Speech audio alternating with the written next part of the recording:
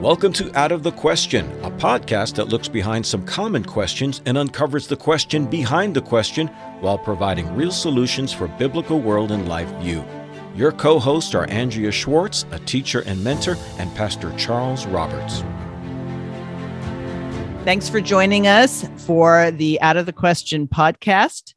Charles Roberts and I today are going to ask this question, or I should say, we're going to get behind the question: when is it time to celebrate political victories? Now, that may seem odd, but there have been in recent weeks some significant, you might say, political victories for the side of those who endeavor to obey God. So, Charles, explain why we've posed the question this way. Well, certainly Christians and people of general good faith are concerned about the direction our nation has taken, these United States, over the past couple of years. I mean, if we go back far enough, there's always people wringing their hands about the direction of the country. But what has been offered to the believers in God's word and his law continually and increasingly over the decades is that the solution to the evil that has beset your culture and your nation is to get involved in politics and to elect candidate A or B over candidate C. And that will be the path to national renewal and righteousness and holiness and prosperity and all the rest of it. And it's something that our founder, Dr. Rushdoony, talked about frequently. And that is that with the foundation of human society being the pretended godhood of man, then the highest expression of that godhood is government, is human institutions with some sort of political institution at the epitome as the highest expression of man's will to power. And so we see on a Christian level, whenever we find intense political elections, people are rejoicing in the streets that one candidate got elected and the other was defeated. And generally, it's considered this candidate is more Christian or more sympathetic to Christian values than the other. I don't know if some of these folks, I'd like to think that increasing numbers stop to ask, why is it that we elected, or that candidate was elected that was supposed to be our path out of the misery, and yet nothing seems to have changed, or you go through this cycle time and again. So that's what's behind this question, and it certainly is connected to recent events. First of all, I want people to understand that when there is a political victory of a candidate who's at least saying and demonstrating an aversion to what another candidate promises and what his or her fruits have demonstrated in the past, we should have a spirit of thanksgiving, saying, there's a flood, but we didn't drown. So in other words, partial victories are something to thank God for. We're not saying that any political victory shouldn't be recognized as this is better than what it could be. What you're saying, Charles, is that our hope can't be in politics. Yes, and I'm afraid that is the real problem. Maybe I have a more negative take on it, perhaps, than you do. But let me put, in my words, I would put it this way. If I'm on a speeding car headed for hell, I'd rather be going at 50 miles an hour rather than 500 miles an hour. Because at least at 50 miles an hour, I might have an opportunity to do something about it. If I don't realize that that's where the car is headed, I never will. Right. So. Well, one of the things that I have relished for the past now almost 2 years in this whole crisis that I believe has been a manufactured crisis is that some people are waking up. And I was joking with you when we were discussing what we were going to talk about, is that maybe we should ask the question, are puppies and bathrooms enough to change the course of society? And some people go, what is she talking about?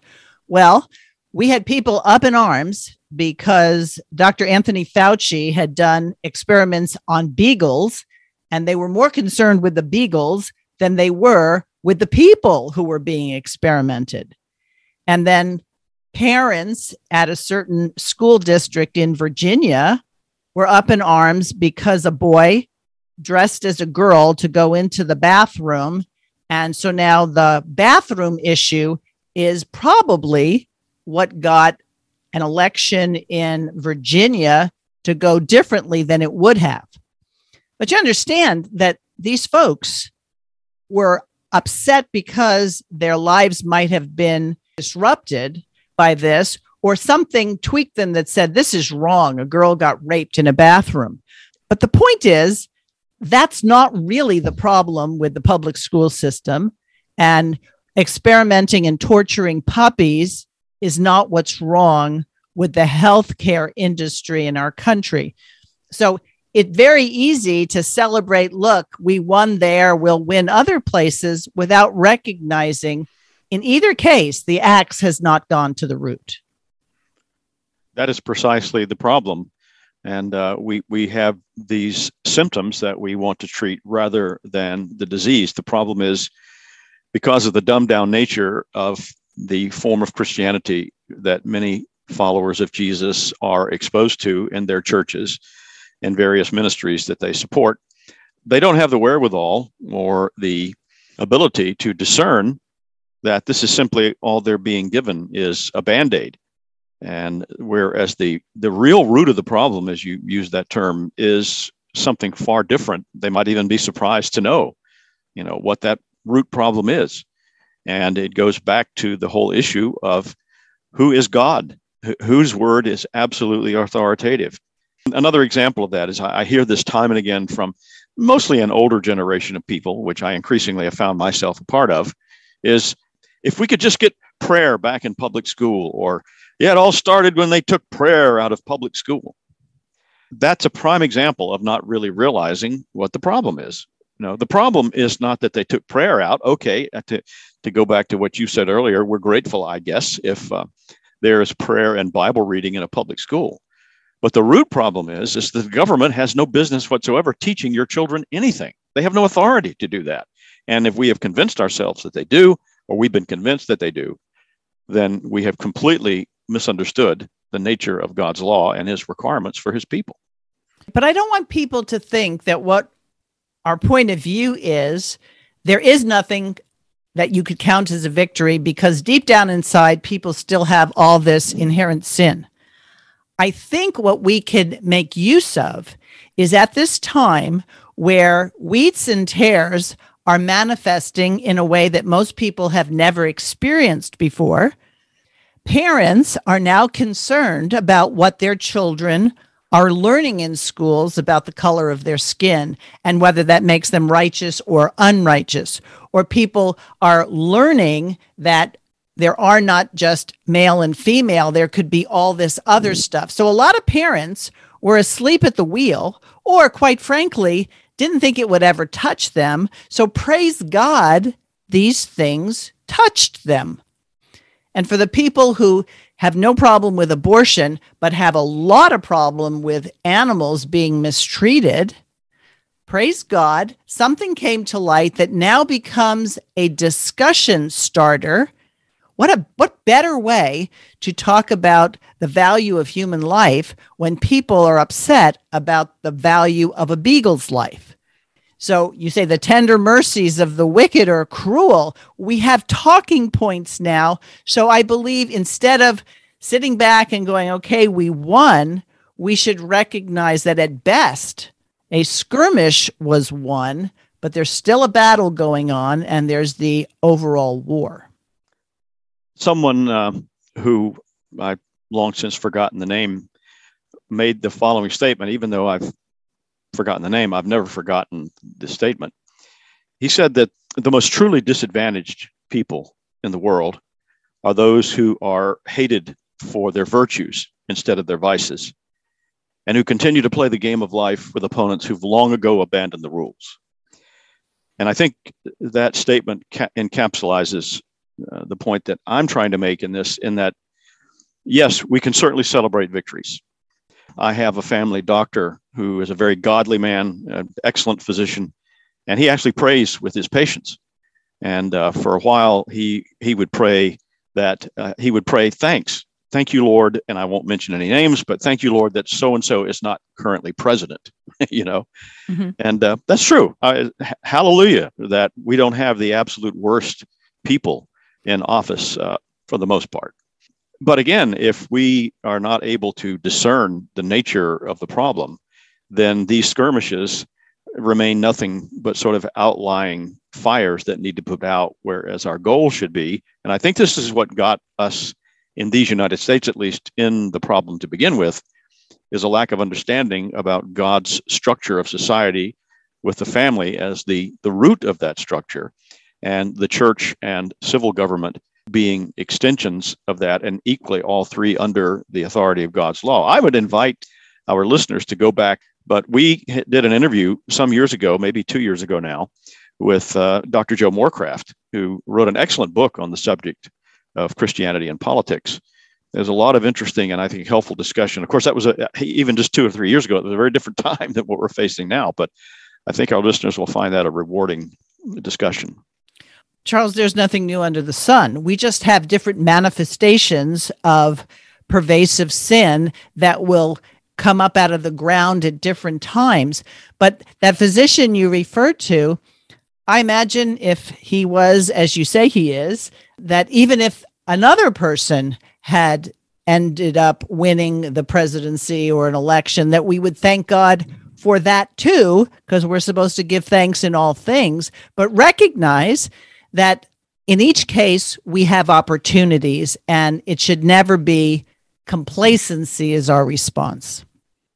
Yeah, and I think that has been another factor in bringing us to the melees that we need to work our way out of through clear biblical understanding, is that, yes, if we can just get so-and-so elected, that will solve all of our problems.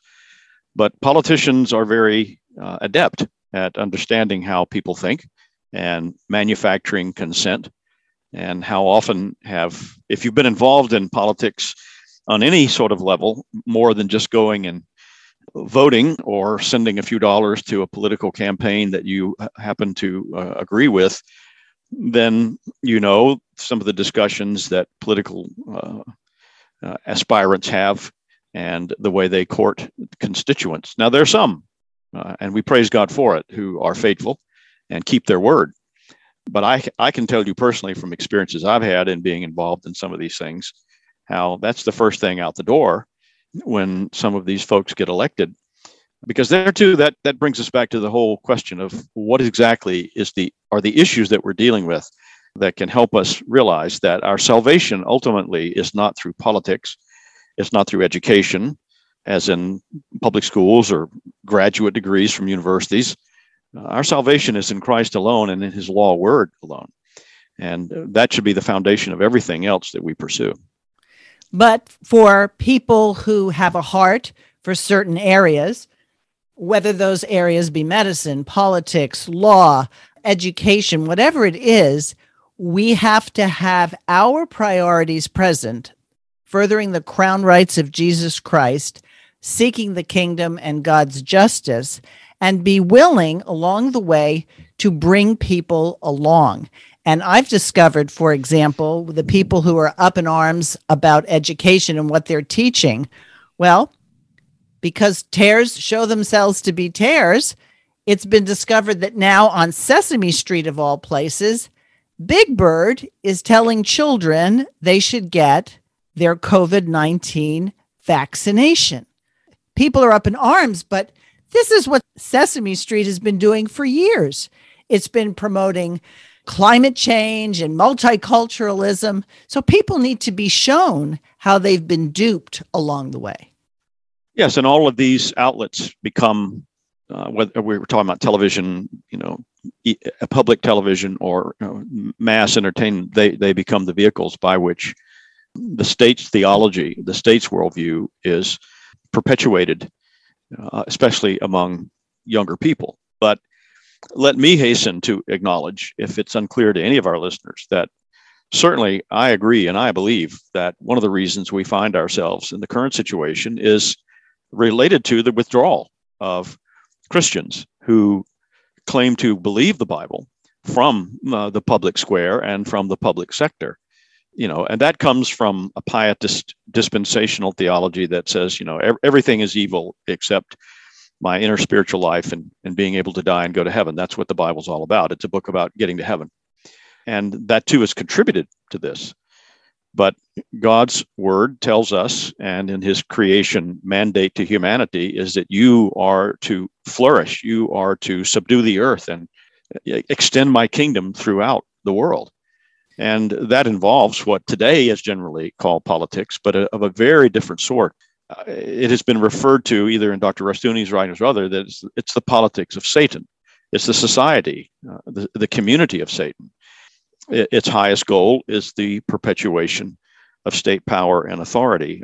I think we mentioned this in our last discussion, Dr. Rushdoony's book, To Be as God. I've been rereading that book in the newer edition that was recently issued by the Chalcedon Foundation that I commend to all of our listeners. And there's a very interesting discussion in that book concerning the German considered existential philosopher Friedrich Nietzsche. And he makes some statements concerning himself that Dr. Rushdoony focused on that are ultimately statist in their input. And quoting Dr. Rushdoony here, he says, the modern state saw itself as beyond good and evil, as simply the power center. Not only did the most terrible wars emerge, but, quote, peacetime became a nightmare. Crime increased as morality was despised. The human race, after Nietzsche, seemed determined to die like him with sexually transmitted diseases. And it's interesting to me, too, that in a much vaunted movie that came out in the year 2012, I believe it was, called Prometheus. It's a sequel to a sci-fi series. There was a YouTube video that was released as a part of the movie, but the YouTube video did not appear in the movie. And it's about an oligarch type of corporate big shot who is funding space exploration. And in the video, he walks out onto a modern TED Talk. And if you watch the video on YouTube, you can hear him whispering something to himself before he walks out to this massive audience to tell them what a great guy is and how he's going to discover great things in the universe. And you have to slow it down and you have to search. But what he was actually whispering to himself was a quote from Friedrich Nietzsche. Interesting. Well, if we are going to proceed with our marching orders, I think it's important that Christians prepare. And by Christians, I mean homeschooling parents. Prepare. Teach your children about the current issues that not only we're facing today, but they're likely to face in the future. And consider that the training is about equipping future warriors. I mean, Christianity got pegged as to being a pacifistic sort of thing, that nobody gets angry at anybody else. We just take it, turn the other cheek, all that sort of stuff. Of course, when you take those scripture passages out of context, it's easy to disempower the people of God. But every time we hear a new negative report, this person's mandating this city is going to enforce that, employers are going to do this or that, we must remember that who we are accountable to is God Almighty, and we use the weapons that he's given us. Those weapons include truth, it includes shining light, and ultimately it's the word of God. So I would challenge people to celebrate when something good has happened, but not to sit back and decide that, okay, I guess we can rest now, because that's exactly what the enemies of God have been working on with God's people, is to think, okay, so now this group is going to back off. This group is going to say, oh, okay, we lost, we'll be good losers. They're never good losers. The only way a loser becomes a good loser is if he converts and submits his life to the Lord Jesus Christ. Then he's a good loser. It certainly helps in terms of understanding what real political victory looks like, to be, as you said, fully grounded and prepared for what it means to live and, in air quotes, do battle in this world system in which we find ourselves. And again, it goes back to teaching in the home, in the church, in the Christian school, and homeschool, a clear understanding of what and who we are according to God's word. The Chalcedon Foundation used to publish a book that it may still be available. I'm sure it's probably online somewhere, at least I hope it is, called The Church as God's Armory. And the whole concept there is that this is what we are and who we are as a family or as a church body. You know, we don't come together to see what somebody wore to church or to gossip behind people's back and yammer on about this, that, and the other, or listen to what we would deem as a good message, and then go home and start watching our favorite news broadcast and our favorite corrupt TV show. Right. You know, we are tasked with the hard work of extending the kingdom if we really understand what God's called us to do. Of course, there are some Christians who, you know, completely are down on that idea that we're totally wasting our time by quote trying to redeem the culture, as if we think we're the ones who can redeem it. Right. So, Charles, you mentioned a book, which I do think is still available. I don't think most people understand what an armory is. So why don't you explain that? And then I think it'll make more sense, the perspective that the church is God's armory. I'm going to have to fly by the seat of my pants on this one. I know generally what it is, but in many older communities, when we used to live in upstate New York, there were these old brick buildings that in some cases had been turned into something else. But you said, well, what was that before? It was the armory. And that was the place where the local citizen militia or whatever, you know, the law enforcement kept the weapons, the supplies needed to defend the community, the city, the town. And so this is the place where the needed supplies were kept and stockpiled to be used when needed.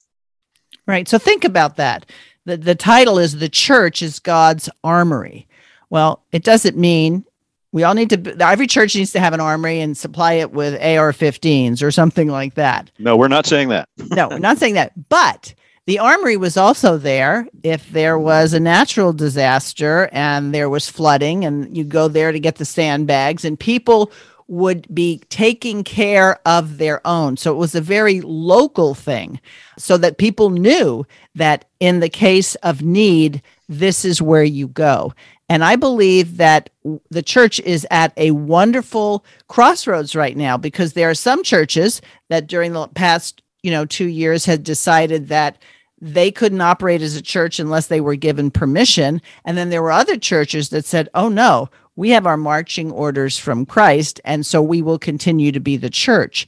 And as we take these concepts that are very clearly stated in Scripture and start teaching people that. So I've been encouraging people, you understand this. Maybe you don't understand it as well as you would like, but start book clubs, start weekly gatherings where you invite people over to discuss things, even if it's things that are happening that we might consider secular issues.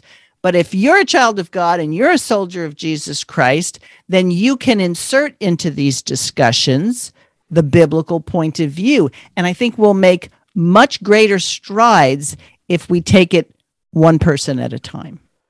Yeah, I consulted the dictionary definition of the term armory, and it's a place where weapons are kept, but also more in line with what you were talking about, an array of resources available for a particular purpose. Certainly when we think of the weapons of our warfare, we think of our knowledge of God's law word and the resources that we use to better understand those things. But then we also should be thinking along the lines of the resources and the things that God calls us to provide that the humanistic state has largely taken over because Christians have withdrawn. A lot of churches maintain, a food closet, for example, and that's a good thing. But there was a time when churches took that responsibility to the next level, or a higher level, I should say. And I'm thinking here of something that took place in the early 20th century in the city of Los Angeles. There was a fabulously well-known preacher by the name of Aimee Semple McPherson. She founded a church. I believe the building is still there. It's not connected to her church anymore. She passed away some years ago. A very controversial figure called Angelus Temple. And I read a biography of this woman, and whatever you think about women being ordained as pastors and all the rest of it, she was a Pentecostal. So, in that context, it was something they were okay with. But that church at one time, according to the biography I read, they fed thousands and thousands of people meals every day. Many of them people who were not down on their luck, immigrant communities, and they didn't do it with one bit of tax money. And at that time, there really, if I remember the reading correctly, there was nothing like welfare. The state of California didn't have anything like food stamps or any of the things that we know today that the state, pretends to provide to help people. But interestingly, the success of that project was largely demoted because of the state coming in and saying, well, you're not doing this, or we're going to start doing this now. But if you read the early history of that church and that food effort of feeding people, that's an example of the church being an armory and using those things to good purpose. So in God's economy, what that ministry was doing was Christian charity. What the state does is theft because it steals from taxpayers to give to other people. And that's the kind of thing we have to educate people on. I was talking to a man at church yesterday, and, we've gotten to know each other because we sit relatively in the same spot. And he pointed out to me yesterday that I guess it was 14 years ago, he was a crack addict. He had pretty much destroyed his marriage, and he was incarcerated fairly often. And then he bumped into the Salvation Army. And he says that, of course, in bumping into the Salvation Army, he also bumped into Jesus Christ. And so he looks back on that, not regretting the past in terms of he's not happy with everything he did, but what he is grateful for is all those things that got him to the point of being converted, having a rebirth, being a new creation in Christ. And quite frankly, talking to him, it would be a surprising thing to hear him. If you looked at him, you'd say, really? And I think that's what's funny, because I remember when my husband and I would talk to our kids about things we did when we were younger, or things that were not certainly in line with scripture, but we wanted them to know that it was wrong. And they'd go, no way, not you and dad. You and dad, you could never do that. Well, that's the whole point of being new creations, that God really reworks us from the bottom up. Yes, we still have our bodies, but we have a new heart. And I think that as the church gets back to being its own institution, being willing to stand on the principles of Scripture and its jurisdiction. So all those churches that stayed open said, sorry, state, you can't tell us to disobey God. We're here for our sheep. We're here for our flock. And we've got a job to do. And I think the more that gets asserted in a kind, loving way, we might actually see some converts coming out of those who would not have put themselves in our ranks. Yes, and I think the key there is the attitude by which we as followers of Jesus are to manifest that type of resistance. Resistance is necessary, but it's our Lord and his early followers that showed us the path by which that is to be done. And that's not to say we should become doormats, but on the other hand, we are to manifest a spirit of love and Christian compassion, but at the same time, a firm commitment to say, we cannot go down that path, and we will not, because we obey God rather than men. And so that is why we will not suspend our church services. We will not stop singing to the Lord. And, we will take whatever consequences come, but we are more concerned about obeying God Almighty than obeying the dictates of the state, however well pretended they may be to our benefit. Right. Greater is he that is in us than he that's in the world. And I wish more churches would make a practice of, and I know a lot do, having as a group recite and pray the Lord's Prayer, because the Lord's Prayer isn't our Father who art in heaven, we can't wait to get there. Right. It's our Father who art in heaven, hallowed be thy name, thy kingdom come. In other words, we're down here And we want the kingdom here, not this idea that the worse it gets, the sooner we get to leave. I don't know about you, Charles, but the people that I'm closest to are the people who are saying, no, I'm going to stand my ground. Now, that doesn't mean they don't get pushed down sometimes, but if you're waiting for the escape as opposed to seeing the kingdom come, and even if you won't see it in your own lifetime, if you can visualize it, because you know what? When God spoke to Abraham and told him that his descendants would outnumber the grains of sand and the stars in the sky, Abraham had to see it by faith, not because he actually got to see all of us who we are. I think it is highly significant that among those people who call themselves Christians, who are the most critical of those of us who take Jesus' words in the Great Commission most seriously about making the nations Christ's disciples by the power of his Spirit, of course, are those who don't repeat the Lord's Prayer on a regular basis. You've got some who I mentioned earlier, oh, you people think you're going to bring in the kingdom. Well, when you pray, thy kingdom come on earth as it is in heaven, that's not something you want to hear every Sunday. I know of a certain, I'll just say, ecclesiastical situation in which the pastor has proclaimed from the pulpit that there's no such thing as Christian politics, Christian education, Christian this, Christian that. And it is a pietistic emphasis in that church. And so also I happen to know that at one time in that particular congregation, the Lord's Prayer was repeated every Lord's Day, as was the confessing of the faith by means of the historic creeds of the church. All of these things connect us to believers from the past, and it recognizes there is this continuity, this forward movement of Christ's kingdom. And so when people find themselves in contexts like that, where, oh, no, we don't say the Lord's Prayer. Well, why not? Or we don't do these useless creeds and confessions. It's well worth asking, why aren't those things there? And what is the problem with doing that? Well, I think it goes back to a recognition that the reason that the Bible had to be removed from schools was because people might read it and they might understand it and then they might apply it.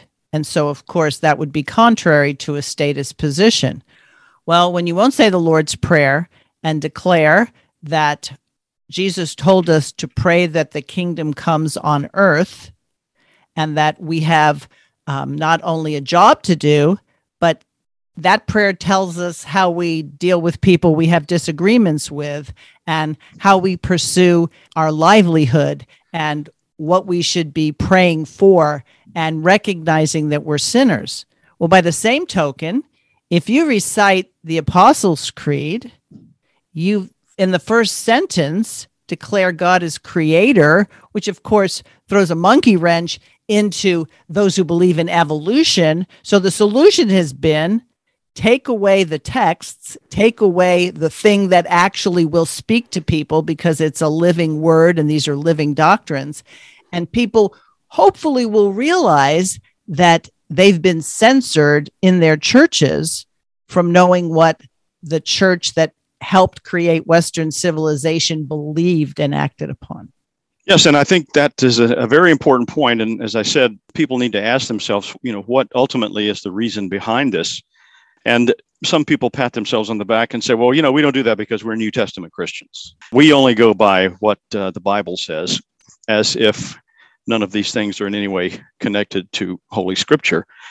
And it comes down to what we've talked about many times in these discussions, and that is an overemphasis on an interior, spiritual, pietistic life that is inward focused or focused on some disembodied heavenly existence rather than on this world in which the Lord has placed us to increase and multiply and to occupy until he comes.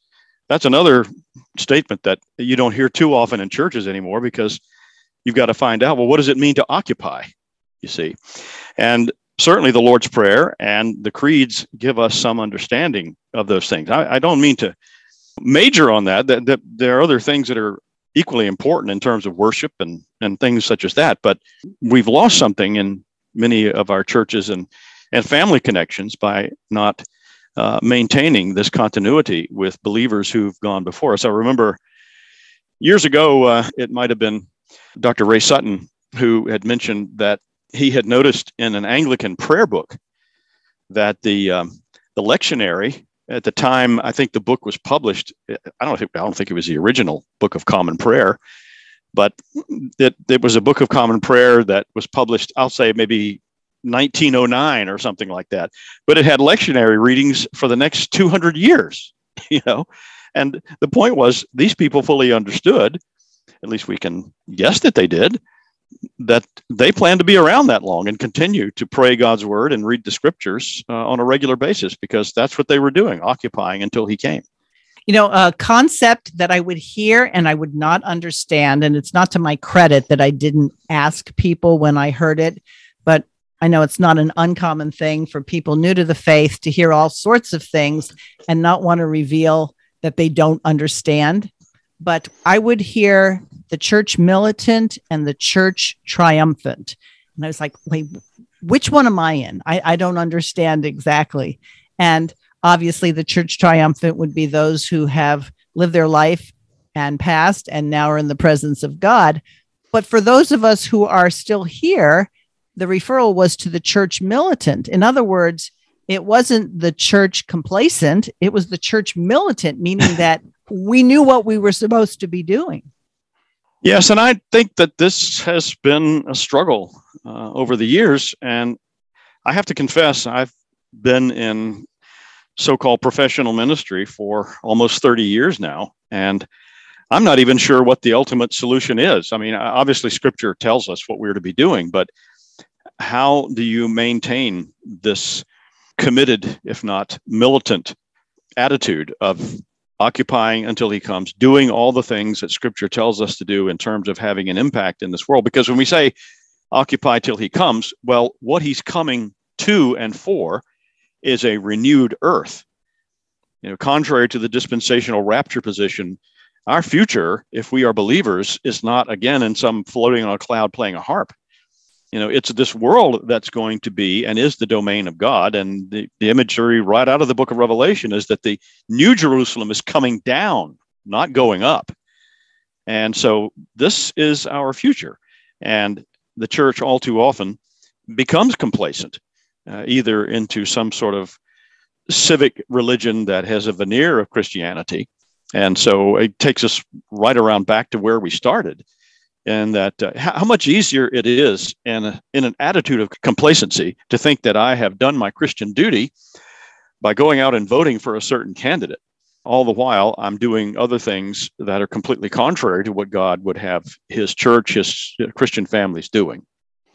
Well, I remember people telling me a couple of things that shocked me. One woman told me years ago that her Christian service was listening to Rush Limbaugh.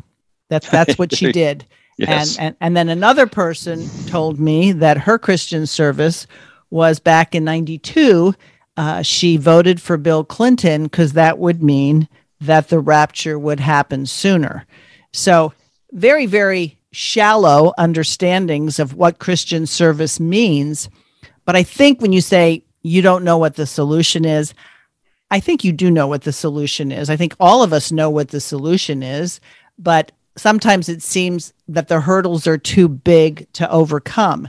And I believe it starts with making sure you're looking through the glasses of faith and not what you see or what people are telling you what's happening. Because what people say is happening is not necessarily what's happening. And so you have an approach that says, God's word says this, and I believe it, but I have to believe it. I can't just say it. I have to believe it. And even if I can't verify it, there's lots of things in the faith we can't verify. But I think, Charles, and tell me if I'm wrong here, it goes back to this concept of God's infallibility. If God is infallible, which the scripture clearly states all the way through that he is, we have to understand that we're never going to be him. We're fallible. Even when we experience the resurrection and we're in his presence, we're not going to be infallible. We reflect we reflect his light. So I think if we embrace that, then none of our efforts will be in vain, because we'll be self-consciously doing what we've been called to do. Yeah, and just to correct myself and to thank you for your statement. Yeah, I mean, on one level, I certainly do know what the solution is. What I was attempting to say is that in working through this issue about avoiding the complacency and keeping things on the right spot in terms of what our priorities are, people have sought different means of addressing those issues. For example, I'm going to leave this dispensational church, for example, and go to this Reformed church, or I'm going to go to this Calvinistic, or I'm going to leave this Calvinistic or Reformed church, and I'm going to start a house church, or I'm going to get out of the house church and go do this thing or that. So there are all these different approaches, and usually those are motivated by some desire to be more faithful that does not appear to be a workable solution or a workable possibility in the context that people find themselves in. I think it begins with us individually, like so much else does, that regardless of where we are in terms of our, say, church affiliation, our family life, if we are biblical Christians, then we begin by governing ourselves according to these things and in a charitable spirit, helping others to understand. It's like somebody said, you can't obey your way out of tyranny. I posted that meme recently. Somebody else had it. I think it's a good sentiment. And by the same token, we can't vote our way politically into salvation. And you talk about people who will go from one way of worshiping, one denomination to another. The rule of thumb that I've used is that once we have settled in a place, then we do all we can to share this victorious view that the Bible teaches. And we go and remain in this place for as long as we're bearing fruit there. And so there have been many times throughout my family's life that we have been participants in various denominations. And I'm not sure we've gotten through all of them, but we've been through many of them. And there comes a point where either the leaders or the heads of the church say, we don't really want you to talk about this anymore. You can stay here if you don't say this anymore. And then we take that as, an indication that maybe it's time to move on. But individual Christians are responsible to bear fruit, and just going from one place to another, pointing out everything that's wrong about a particular place. I don't know that anybody couldn't find something wrong about just about everybody. It's the question of whether or not you can advance the kingdom, and are you finding that you are producing good fruit? Criticism is not one of the spiritual gifts, is it? Yet some people think that's their gift and calling. And what you just described there is another phrase for that, is that you were shown the left foot of fellowship, right? But, the solution to many of these things is, Pastor, why don't you do this? Or why didn't you say that? Or what will you please stop quoting this writer or whatever? But rather than say to the elders or to the pastor or whatever, I really have a desire that I believe is a biblical one to start this particular type of ministry to young women or young men or whatever it may be. There's a public library down the road that they're not averse to me starting a Bible study. This sort of approach to things is a way that we can promote the message of God's kingdom, the kingdom message that will get us further down the path to recognizing the true means by which the Lord will bring deliverance and prosperity and blessing to his people in this world. Indeed. The expression that I like is he who serves leads. And so start off in a congregation or a group. Be willing to do the job no one else wants to do. Demonstrate that you are willing to participate, not, I'll stay here if you recognize how smart I am. I look at it as, I'll stay here if I can serve the Lord with this group of people. If I can't, and if all I'm left with are critical thoughts or this is wrong, that is wrong, then I best leave, because I won't help that congregation one bit if I'm sitting in judgment. I remember many, many years ago now when I was a member of a church in a different state, totally different denomination. This is a church that had located to another part of the city and started to grow like crazy. This was back in the 1970s. It was an older congregation, but they were growing by leaps and bounds with younger, folks. And there was a very devout, kindly gentleman who taught the adult Sunday school class that he had done for many, many years. And he always taught that class in the church auditorium, the church sanctuary. Well, in the new location, he continued to do that. But there were one or two other men who began teaching classes, and some of them began to dwarf his in size. And so they needed a different place than one of the Sunday school rooms. And so they informed this gentleman that they were going to move his class, the elder board did, into this Sunday school room, and they would move Mr. So-and-so's class into the sanctuary. Oh, my word. That was the end of it. He had never been so insulted in all of his life. So rather than praise the Lord that there was this growth that was taken personally. So yeah, that's an example of where, sometimes the Lord challenges us to recognize that he will do things his way, and it may mean a change for us that doesn't keep the spotlight on us. And it requires humility and obedience to his will. Right. We sometimes have to become less so God can become more. Amen. Yes. All right. Well, thanks, Charles. I hope we've encouraged people. It's not that we don't want you to celebrate. It's celebrate the advancement of God's kingdom. And sometimes political victories are steps along the way. But always, when you bring a discussion with people, whether these are secular alliances or not, that you bring your faith into the discussion.